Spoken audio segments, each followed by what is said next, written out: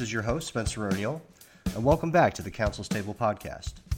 On this episode of Council's Table Podcast, we continue the discussion with Robert Clark. The episode starts where we left off, discussing DUIs. We delve into wet labs, the magic black box, also known as a breathalyzer, field sobriety exercises, and some basic trial strategies. This episode later turns to a discussion on a federal lawsuit out of the Middle District of Florida. The lawsuit, named Taylor et al. V. Nocco, concerns a group of families suing the sheriff of a Florida county, claiming that intelligence-led policing tactics resulted in unconstitutional actions by the named sheriff's office. I tell you now, it sounds very Minority Report. Thank you for listening. Like and subscribe. Follow the podcast wherever you get your podcasts. And now, I present Council's Table. So, have you ever been to a wet lab? Do you know what I'm talking about? The wet, like from FDLE? Kind of. So, yeah, I went to a training once, and it was called a wet lab. And essentially what it was a DUI training, but they had a breathalyzer that was there. And it was wet because there was a bar, and while you're doing the training, you're having alcoholic beverages. And when they're done with the training, they invite everyone to use the breathalyzer to kind of see, what is 0.08? What does that feel like?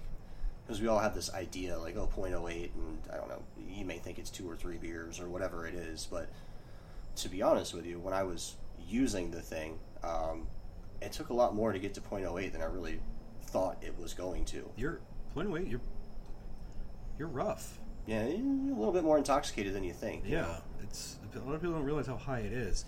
The other part about it is they don't realize how your own body works. So you can get there. You can get there by accident, which is basically almost all DUIs. Mm-hmm. An individual just doesn't understand that his body's not working in that way or her body's not working in the right way that day.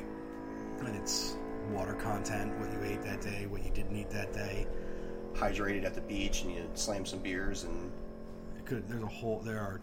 There are so many factors that go into it. The WID-mark is only so useful, which is a formula that you can use to determine your BAC. But for the individuals who I know have done the wet lab, as you described it, yeah, they're up there. They're up there, and I find for analytical people, they're like, it's tough to get there. Now that they know how high a 0.08 is, right. I just had 5 beers. How am I not at a 0.08 yet? Right. It's been an hour. What happened? But then I have other individuals who I encounter. They're like, "Oh, he was 3 times the legal limit." Well, Judge, I'll say Judge. Yeah. Yeah, Judge. You did the wet lab. You couldn't even blow a 0.08 with that much. So you think you shouldn't be able to find your car at 0.20, let alone get in it and drive away. Right. And when you're getting someone who the machine's saying is at like a 0.38, which I have someone right now. Seen it. And they're oh, this is audacious and how dare they? It's like 0.38, Judge. He should be dead. Yeah. I'm being facetious. 0.38 won't kill you. Won't kill most people. Right. But it's up there. I mean, you're not conscious. Yeah.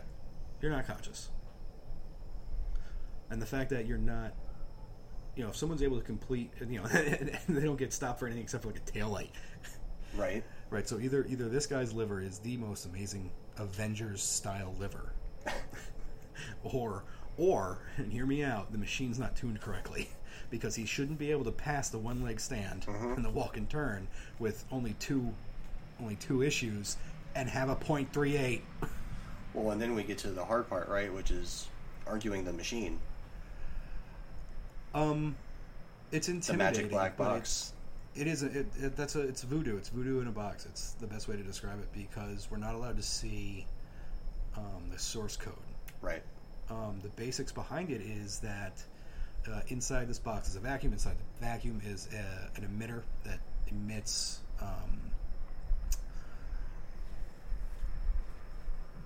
and then light? It's not ultraviolet. It's infrared. Right, it's light. Right, it shoots an infrared laser, and the infrared laser has a receiver on the other side of the vacuum. And as the infrared laser is going through, the chemical molecules of alcohol are in that vacuum that you've just breathed into it. And in the molecule, the things that hold the molecules together will actually absorb that laser that's coming from the infrared emitter.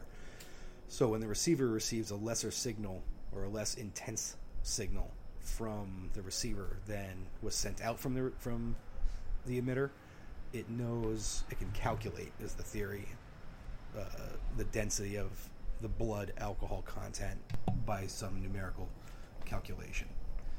I would say it's essentially looking at the disruption in the light for the particulates in the air. But that also can't be true, though, because there could be other particulates that aren't alcohol. Yeah, there are several other things that'll set it off. There's a lot of other things that set it off. That's why they have this 20-minute observation requirement. Mm-hmm. It's because, if you eat a cheese pizza, the same compounds in the dough will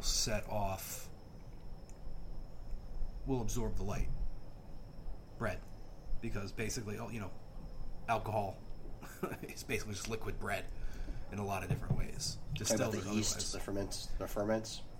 I don't know if it's the yeast or the ferment, but it is the chemical compounds that actually, the bindings that actually hold the molecules together are the exact same.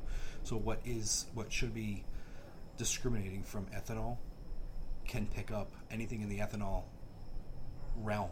Okay. Well, there's like 10 different things that are built off of ethanol. Naturally, 8 of those or 7 of those shouldn't be in your body to begin with. If they are, you have another problem. But there are things that are so similar that it'll absorb it. So, that's not even getting into if you have anything in your mouth that could be holding alcoholic molecules in there. So anybody with a crown, a bridge, dentures, anything like that, food that is just stuck in an abscess or in between your teeth that held a molecule. They say, the mouth alcohol sensor will get it. It's measuring molecules. Yeah. So unless the slope detector is working perfectly, you may not realize what's actually getting pumped into that container. And then they're going to just rely on the magic of the machine. But it's virtually going to be the same as just writing it on your phone and just holding it up, because unfortunately it's fallible. They'd like to keep it as mysterious and dependable as they have convinced people it is. But the reality is that there are a lot of issues with it. I try to explain it's there are very few things that you can breathe into, you can give an organic sample to, and it can convert it to data. Yeah. That's still cutting edge technology in a lot of different ways. We just haven't really developed on this much more than we already have, because the math is also based on averages of 6 white guys in Chicago who actually created it. They just averaged their own information in order to create the values that the whole program is based on.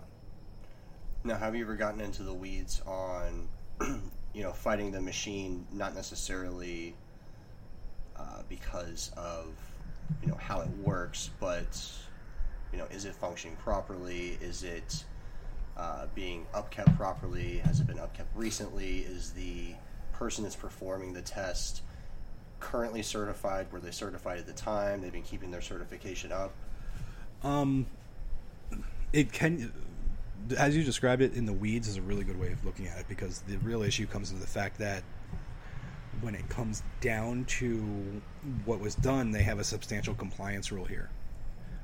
He did enough correctly, and you sit there and go, if this thing's gonna, if the whole argument is this thing is accurate because it's a machine, the human factor, the human element, has to do its part as well. So everything from the programmers to the maintenance to the person who has the certification who's actually doing the thing. Right. Administering the test, that is. They all have to do it correctly. You can get forms on all that stuff. Yes. I have a whole list of stuff on my DUI that I request from the FDLE. They have a good website. They do. It's actually all open. I find stuff that's lacking on it all the time, and I have my investigator call up and like, hey, this isn't listed. Where is it? And that's usually a big tell to me. Oh, you listed every single one except for the month I need. Right. Okay, all right. Let me now. I got 3 hours of going in a rabbit hole to find why you didn't list March 2022. Right. Now I know something's there. Right. Because you didn't list it. And we end up getting it, and usually I say, oh, had to replace this because they have the notes on there. You know what I mean? And you do get in the weeds. It's not necessarily good for arguments in front of a jury. Nothing puts their eyes are going to glaze over. This is boring stuff. Well, no. This is pretrial motions to exclude evidence, essentially. You'd be surprised how difficult that actually is. Oh, I wouldn't be surprised because of the substantial compliance rule. I'm saying to you, you've done these, you know as well. Yeah, I wouldn't be surprised. Yeah. But what should be the fact is like, oh, you're basing this prosecution off of the machine. Oh, he kind of did it right. What? Yeah. Close enough. I had an individual who, Spanish-speaking individual, barely any English, and there was a local and a trooper, and the local was probably still in his FTO phase, field training officer phase, but the trooper was helping him with everything from the test straight through blowing in the machine, and they couldn't get a Spanish interpreter there, so they were trying to explain how to blow into the machine to this guy, and on the video, they accused him of refusing. And on the video, they're explaining you have to blow into it like a balloon because saying it louder and slower is going to help him understand. Well, that's how you understand languages you don't know, by saying it lower and louder. It's science. Universally understood. Universally understood that that's the way of doing it. Right. But they're sitting there, and I realize this is just on a podcast and on radio, but they're looking at him and they're going, blow. You have to blow. So hopefully that translates, but they're giving little puffs like how you would blow up a balloon. When in all actuality, in order to actually give a sample, you have to get something called deep air lung. Yeah, it's or deep lung air rather. It has to be a steady blow. It has to be at least over 1.1 liters of air, which is really small amount, but it's not a. Yeah. It has to be a sustained blow. Once again, back to the wet lab. Even using the machine and getting a read on it, I was surprised at, the amount of force and the length of that force that you have to use on the machine to get a read. And I can only imagine the person in there that really doesn't want to do it. And then, there's this person telling them essentially what to do, and they're blowing into it, and they're not getting the read, right? So, is that their fault? Is it the fault of the person that's telling them what to do? Is there a lack of communication somewhere that could be fixed? I don't have the answer for that, but I just remember blowing into it and being extremely surprised on like the force and the length of the force that had to be used. Right. I mean, if you're in there and you've got COPD, like, you've got no chance. Not doing it, yeah, you got no shot. I had a veteran that had the same issue in New York. He had lost basically most of his lungs. I was impressed this dude was alive. But he had lost most of his lungs in a conflict, and they accused him of refusing. And in the hearing, like we had all the medical documentation being like, oh yeah, this guy's lung, or portion of a lung that actually works, can't even produce that much. There's a reason he doesn't live in a 2-story house. He would have to rest when he got upstairs. Right. And it's not a refusal. Even in Florida, there's a caveat for medical issues behind a refusal. Well, of course. But then they give you other options. They'll offer you blood, although I've never actually seen anybody get blood unless it's blood taken at the hospital after a crash. They'll often ask for urine, which, has its own issues. Well, yeah, urine can't get a numerical value associated with it. It's just there or it's not. Right, it's presence or it's not. And we actually don't. I've actually got one pending right now for a DUI drugs about, well, what shows up here? Is it 1 nanogram? Or is it 1,000 nanograms? Mm-hmm. And then how many nanograms cause an impairment from this substance? And then how many nanograms actually cause impairment from this substance? Because there is no number. There's no 0.08 for drugs. Right. So it's, well, what exists here? And if you're they have not replied. And if you're a somewhat constant user, your amount is going to be high, even if you're not under the influence at that moment. Sure.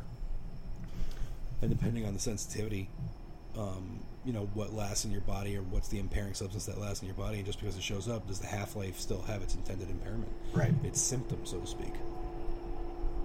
Then it becomes rather sticky because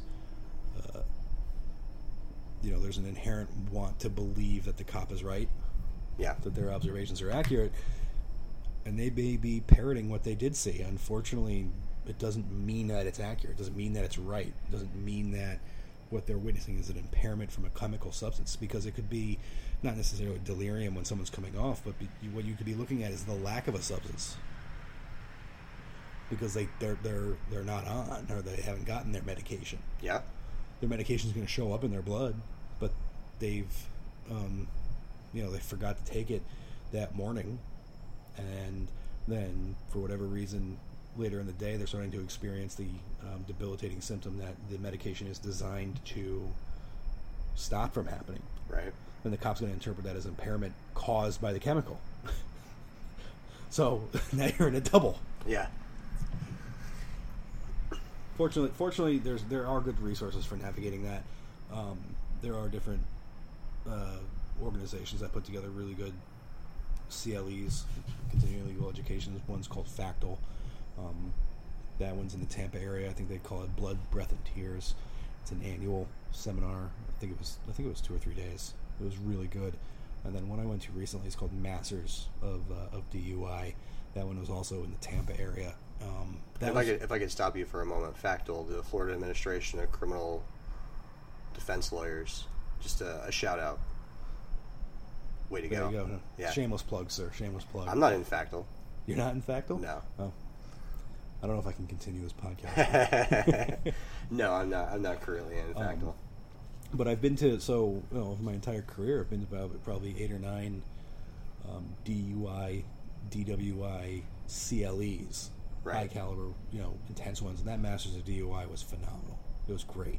They had some really, really well thought out presentations, and it just really reminded me that how much you forget about what's going into it, and why checklists are so freaking important, because I encountered something, I was like, I haven't thought of that in years. I can't believe I haven't thought of that. That's a really good point. Right. I can't believe that escaped me. Well, there's a reason that the DUI handbook, which is at least the minimum, is 500 or 600 pages currently. I mean, it's massive. Is this the one by Lexus, or is this the green one? The green one.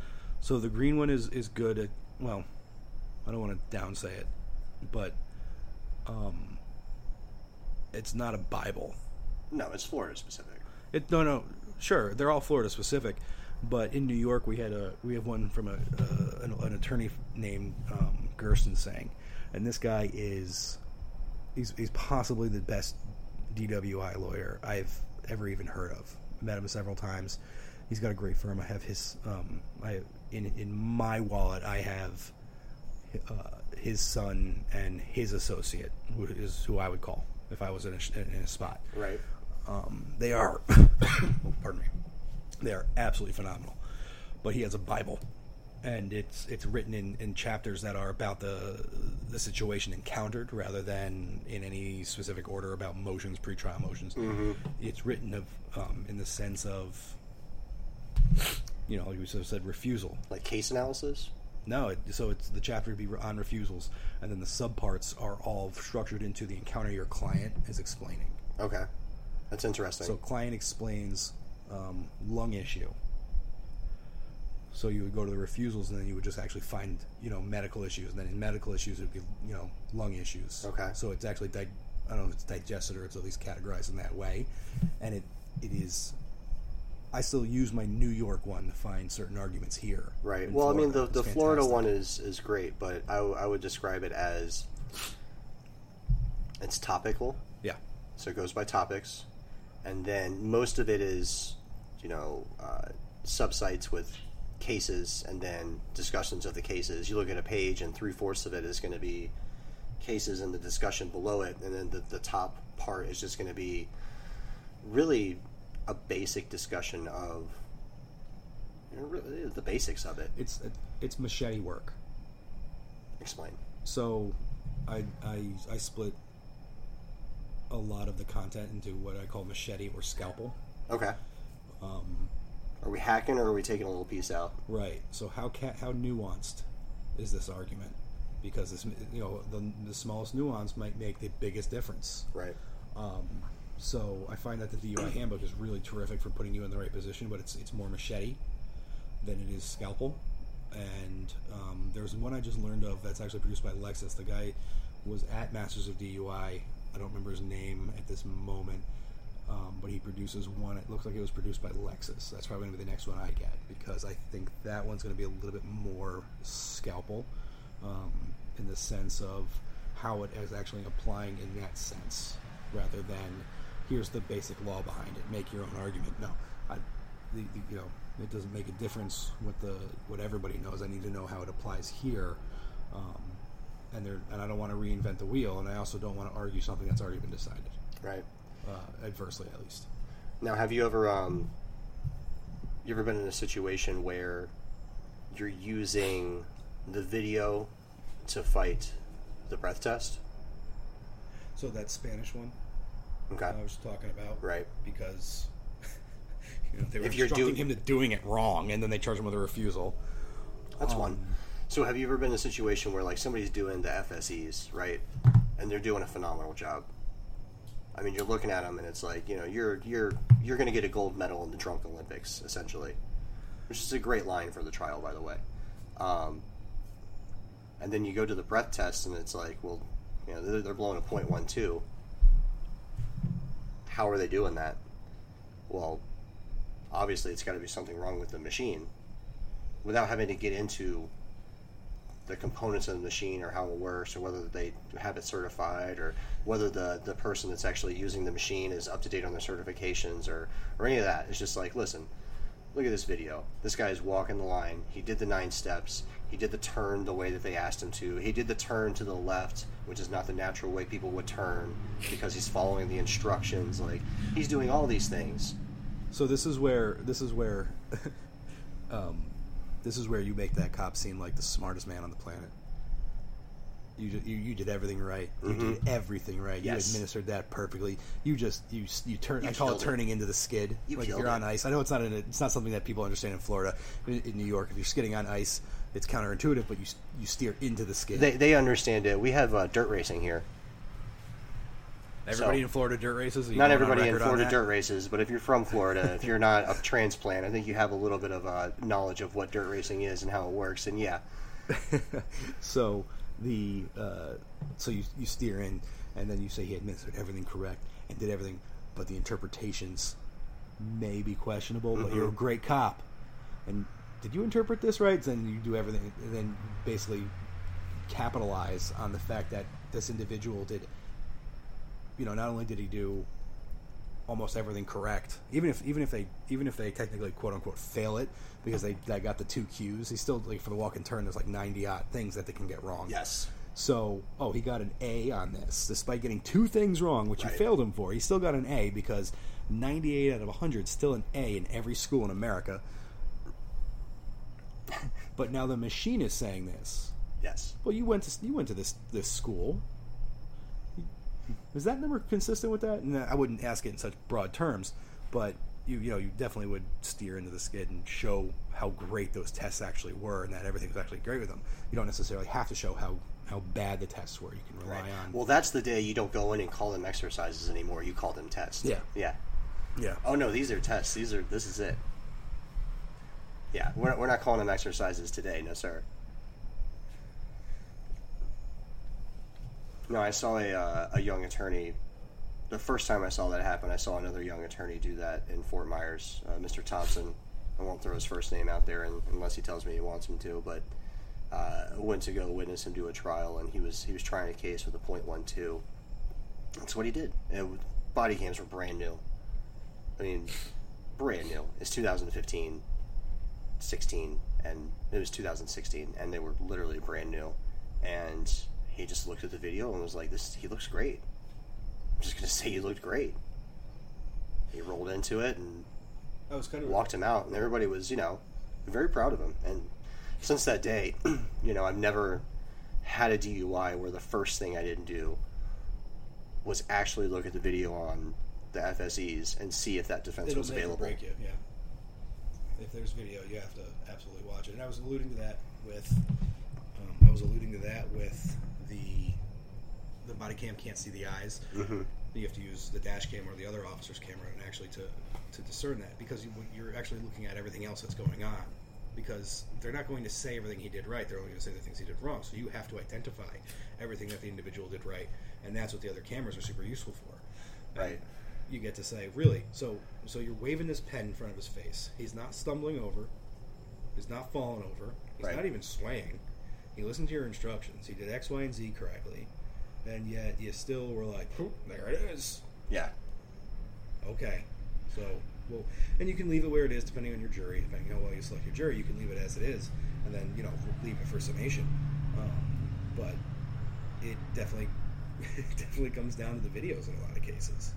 Another one of my favorites is in a drug situation where they'll be doing the HGN, and part of the HGN you also do VGN, because you don't just do horizontal, which is horizontal gaze nystagmus. That's the HGN for those that don't know.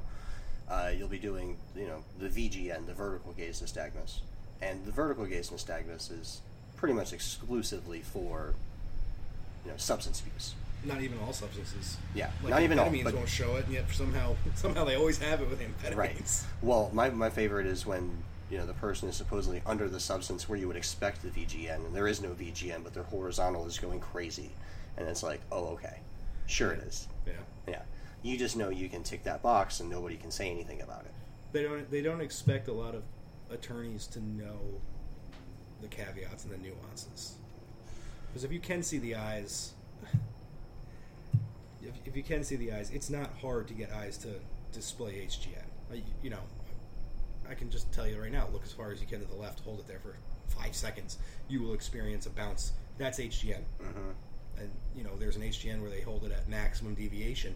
Maximum deviation doesn't mean, hold it so he can't see it, or the individual can't see it. It has to be at maximum deviation, which means your eyes are pegged to one side. Well, guess what happens if you hold the thing there for longer than 2 seconds? You're going to look at it. You look at it, but your eyes will naturally go to HGN.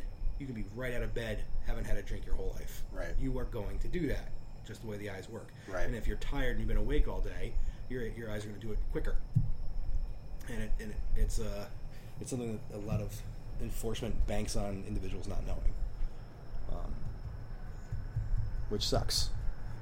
And I think, unfortunately, because the nature of DUIs are actually a lot more complicated than any other misdemeanor offense. Yeah. Misdemeanor murder. It's super, super easy for them to get away with it. Yeah, well, there was an attorney that won't be named, but his advertisements were essentially, I started my practice and I did a DWI and got into the case and realized that you could spend your entire career studying and doing these cases only and still not know everything. And he was right. Yeah. He's absolutely right. Firms are dedicated to just that, not only because it's financially a worthwhile issue. It's financial. But it's so specialized. I don't want to call it boutique, but it's a deep field. And if you don't have someone who is able to navigate that, you're going to have a problem. Right. And I would say this.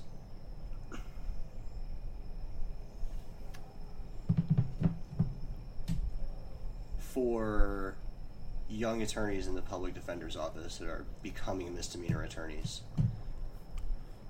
you should spend at least half of your time learning about DUIs. Because it is the most complicated thing you'll deal with. You can take yourself to trial on other cases, you can try your batteries, and, resisting arrest without violences and those sorts of charges and learn the process as far as the trial on those, right?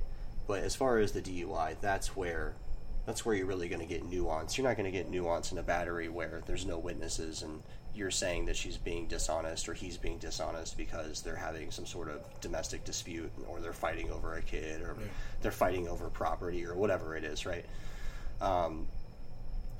In their circumstances, a lot of the times the cops are your friend. You showed up, what was going on? Well, this was going on. Okay, well, what did you learn? You actually use the cop to get evidence for you, and because they're not personally invested in it, or even because a lot of the times they'll show up and they don't think that anybody should be arrested, but they're going to make an arrest because they sort of have to separate the people. They'll be friendly to you and helpful to you. In the DUI, it's all based on what the cop's observing. So unless it's a circumstance where you've got the video and you can kind of use the video against the cop but not tell him up front and really play him up like we were discussing earlier, you're essentially saying that he's wrong. And it's an ego check. Yeah. Yeah, they don't like that. But I try to tell attorneys who aren't in this field, there's nothing better than having a cop on the stand. There is nothing better than putting that hubris in check. I know it sounds twisted, guilty pleasure of mine, but there is nothing better than putting someone up there and showing you fabricated this, you exaggerated this, you outright just lied, you signed this statement and you lied on it. Right, so don't do it again. Right. This is your public lashing, don't do it again. Right. Now, should they lose their jobs? I think they should. Different places will fire them for that. I'll be honest with you, I don't necessarily agree with that. So, the longer I've done this, the more I've gotten sympathetic to officers in many aspects. And we all make mistakes.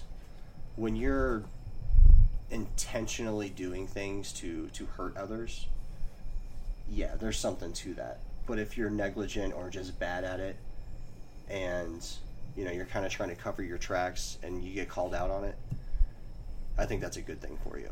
I think it's a good thing for growth. And realistically, we don't want to fire every cop that we have that makes mistakes or does something that's wrong every time it happens. No. Because we wouldn't have anybody left. Just the nefarious ones. Yeah. Yeah, just the nefarious ones. But then becomes what's nefarious. There was the public defender I worked for in upstate New York just had a great concept behind it. And it's even if the client is culpable, you are the last quality control check available. That's what we are. We're quality control. As a criminal defense attorney, you are quality zealous control. Zealous representation is an absolute necessity, especially under the Sixth Amendment, for every individual. However, what's such a close second is that we are the quality control. Hey, Spencer O'Neill here. Wanted to take a moment to ask you all to please like and subscribe. The podcast is going to turn now to another topic. We're going to discuss a lawsuit out of the Middle District of Florida, Taylor et al. Versus Nocco. Oh, speaking of quality control, there is a federal lawsuit that you actually brought to my attention. It's super, super interesting. And it's here in Florida. And, it's called, I think for short, it's Taylor versus Nocco. And Nocco is the sheriff of a county here in Florida. And essentially what it describes is, something I guess I would call almost Minority Report-ish. It's, it's predictive policing, right? So, briefly I'm going to read sort of from the original complaint. And this is, a lawsuit under 1983. Essentially, it's affirming, or it's alleging, First, Fourth, and 15th Amendment constitutional violations by the Sheriff's Office. And what it says is that this Sheriff's Office punishes people for their crimes they have not yet committed and may never commit. Punishes people for crimes they have not yet committed and may never commit. It first predicts that certain people may commit future crimes, and then harasses these people and their relatives and friends with relentless visits to their homes at all hours of the day, with unwarranted stops and seizures, and with repeated citations for petty code violations. In the words of former deputies, the policy is meant to make their lives miserable until they move or sue. Here, 4 county residents sue under the First, Fourth, and 14th Amendments to the United States Constitution. It says that the sheriff's office adopted a policy and widespread custom of harassing individuals and their families because it thinks they are likely to commit unspecified future crimes. The sheriff's office refers to this policy and custom as its intelligence-led policing program. And for the ease of the complaint, whatever they're going to call it, the program. So under the program, the sheriff's office uses questionable criteria such as whether one is a bystander in other people's police reports to complete a list of individuals who it believes are likely to commit crimes in the future. The sheriff's office then subjects these individuals who are considered targeted persons, as well as their families, to relentless pursuit, arrest, and prosecution to, in the words of the actual elected official sheriff, take them out. So deputies repeatedly make unannounced visits to the homes of targeted persons, during which deputies demand entry to the home or information about a targeted person's comings and goings. While deputies also gather additional information about a targeted person's familial and social networks so that deputies can identify, catalog, track, and visit these individuals as well. Deputies routinely threaten friends and family members who allegedly do not cooperate with deputies enforcing the program. And during visits to listed individuals or their families' homes, deputies initiate pretextual code enforcement actions which have no connection to the original purpose of the visit. Deputies and the sheriff's office routinely ignore requests that these visits stop. And likewise, the sheriff's office deputies typically do not leave when asked by residents to do so.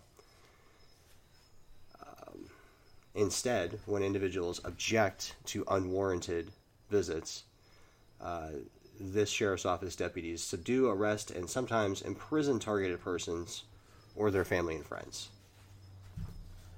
And then finally it says, but the U.S. Constitution guarantees the right to be secure in one's home and free from arbitrary and suspicionless police tactics. So, these people's attorneys who work for I believe the Institute of Justice.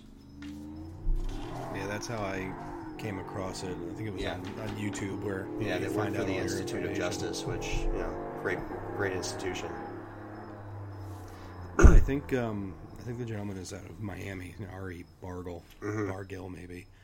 I'm sorry if I'm butchering that name, sir, but I came across just a brief report of it on YouTube that was put together by IJ, and I was infatuated with it for a little bit. I was so surprised about this type of policy. It just reminded me of the Chinese social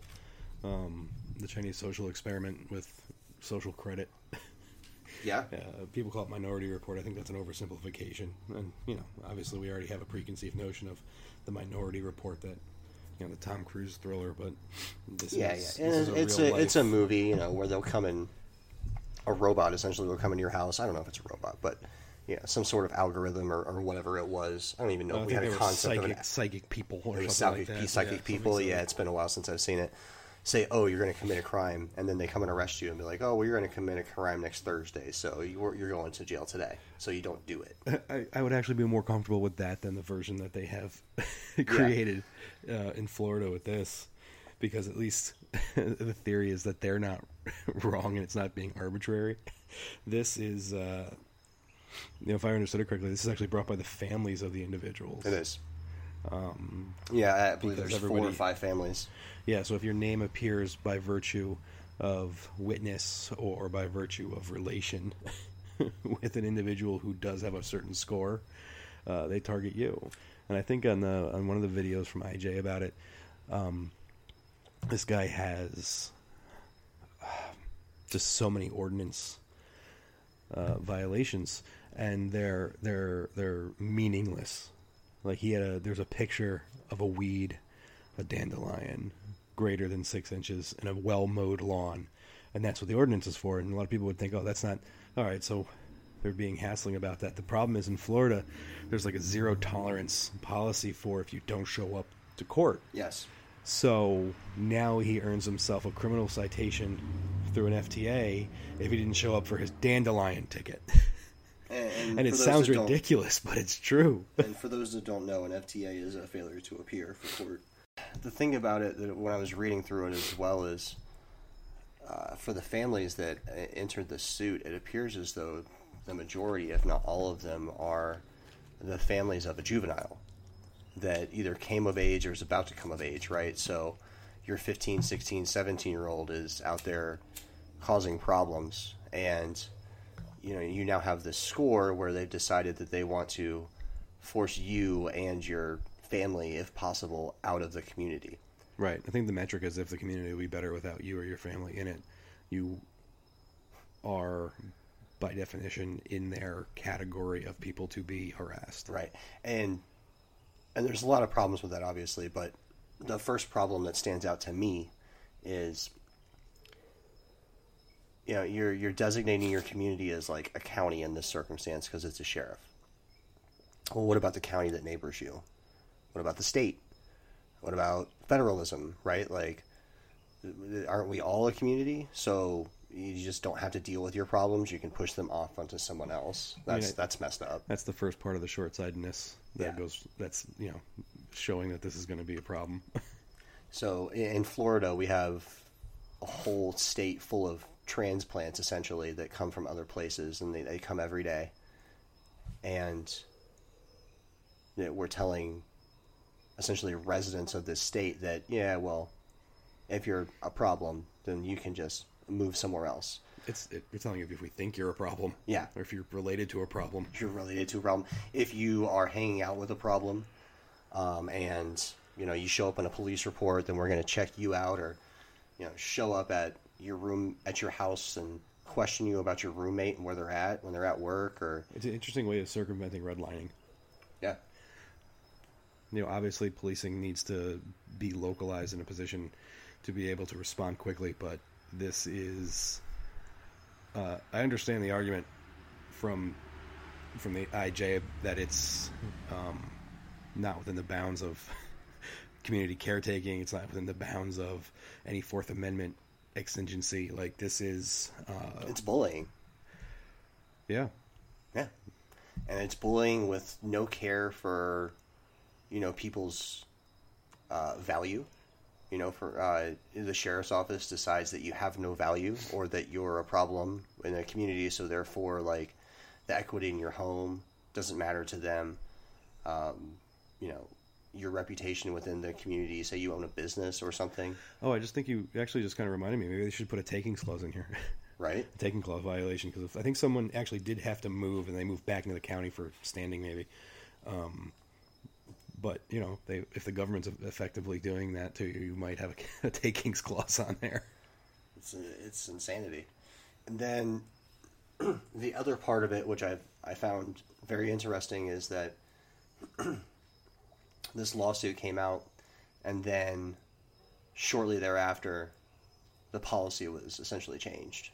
It still exists, though. It still exists, but they changed the name of it, kind of like UFOs or now UIEs or whatever the hell they are. Just so it's harder to search for, because essentially some lawyer found out what we call it, so now we're going to call it something else. But they didn't even. It's not even just a policy that, like, ironically, just random deputies. Just crap. Yeah, it's not even just a policy some random deputies were enforcing. It's they had a whole task force involved in this. Yeah, like they had an entire task force involved in finding a way to force people out of their community. What's truly ironic, and another individual had pointed this out, how many times does a client of a public defender say these cops are constantly targeting me? All the time. Now there's a reality to it here. Right. These are numbers that are calculated for these individuals. So now it's, all right, do I foil that? Do I say, all right, give me his policy number or whatever you've calculated on this individual? Because now we get to scrutinize that. And is my local sheriff doing this also? I don't know if this is a pilot program or if it just has another name or they're doing it more quietly in other places. I know some people that would be very believing of the fact that this was happening to them and that this was occurring in their county as well. Yeah, it takes usual suspects to an unconstitutional level. Yeah. Anyways, just... They did argue it, I think, very recently. I think there was... you had brought forward the stipulated facts. Mm-hmm. Yeah, the stipulated facts is like 123 pages. I think it's quite large. Was that March? Of this I think year. that was in March in 2023. And I think they've made certain arguments on it. Naturally, Pacer charges you for everything you download, and I didn't grab... I'm not going to grab everything I can off of it, and I try to get what I can for free because I'm cheap. Yeah, but... no, there was quite a bit that was available through Pacer. When I was looking through the case, it appeared as though they're in the process of defending themselves against summary judgment. I think most of the summary judgments were... one was granted, and one of the supplemental complaints was dismissed. One of the amended complaints was dismissed, but I think there's still 4 pending that were denied immunity or whatever they were asking for. Yeah, all I know is when I see this, I think of clients that I have and complaints that they've made and, policing tactics that I've heard of. And they may not call it by a name or they may not have a task force, but it appears to me as though these types of policing practices are prevalent. So for people who may want to look this up in their own communities that they're defending, the term is ILP, which is intelligence-led policing. Right. Apparently this comes from a college in Virginia, I've been told. There's also other names for it.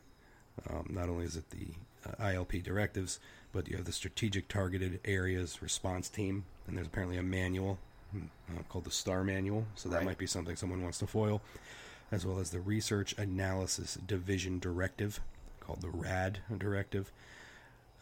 That's something that might be worth drawing from. Mm-hmm. Unfortunately, what I'm seeing here is that the dates that when these things were published was 2013. So, like you just said, that there's probably others using it in a certain way, maybe just more inconspicuously. Right. And then if you go through the stipulated facts, when I was reading it earlier, some of the stipulated facts are that these policies were discontinued as of 2021 or 2020. Essentially when the lawsuit was coming, probably when their attorneys sent them cease and desist, the policies were changed. So I don't know if this sheriff's office is even doing this at this time, or if they've just changed its name and gone by another. But if you're confident in your policy, it doesn't seem to me that you would be changing the policy once a lawsuit comes, unless someone's telling you, your legal counsel, yeah, we're wrong here, and this is a problem. I wouldn't be surprised if any elected official in this state hears legal counsel saying, yeah, that's not allowed, and they go, eh. It is, it's one of those things that's probably not going to be, what's the expression here, sunshine on it, the way it should get. Right. Because if there's too much light on this, you can obviously see its faults. And then I think maybe once someone is absolutely harmed by it and wrongfully targeted, that's going to be the first opportunity for them to actually put some sunlight on it. And until then, we have to rely on things like, the ACLU and the IJ, the Institute for Justice, to actually get this job done. Yeah, well, kudos to them for doing that. It's a heck of a lawsuit. There's a couple different names on it. I think the local one was the gentleman I named earlier. Out of Miami. Yeah, but I think there's actually a few other attorneys nationwide that are involved in it. And I think there's only 3 on here, but I think there's more firms or at least more participants. Yeah, so from the original complaint from March 10th of 2021, we have Ari Bargel out of Miami.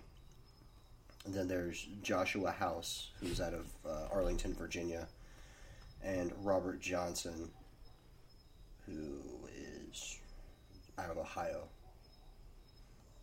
House is also barred in California. Yeah.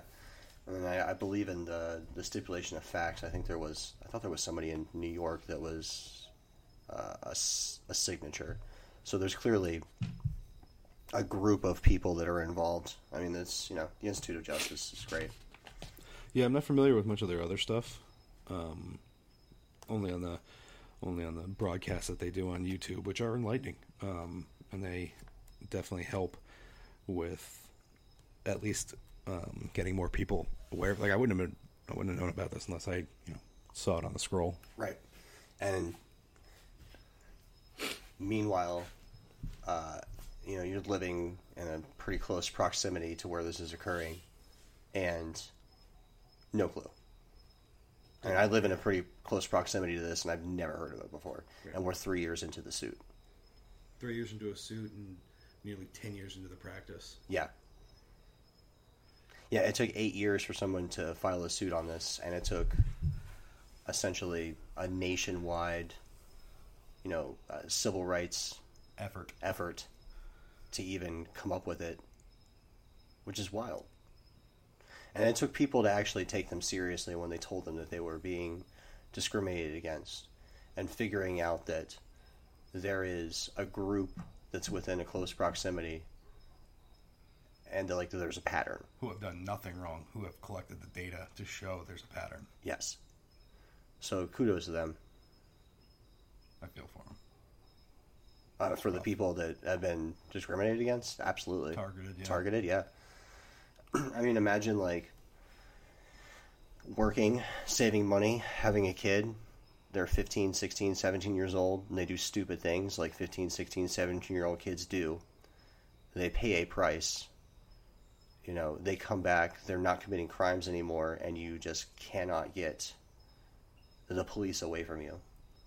And then you find out that not only will they not go away, but their actual intention, the government's actual intention, is to get rid of you. Yeah. This is in the Middle District of Florida? It is. Wonder who the judges are. I don't know who the judge is on this. He's probably, or she's probably in for an odd an odd experience having to deal with this. That's probably thankless. Yeah. That's probably real thankless. Damned if you do, damned if you don't. Absolutely. All right, well, we're going to wrap it up. So, thanks for coming. Or, I came to you, but thanks for doing this. I appreciate your time. Hey, no worries. And that was Counsel's Table. So we'll see you next time.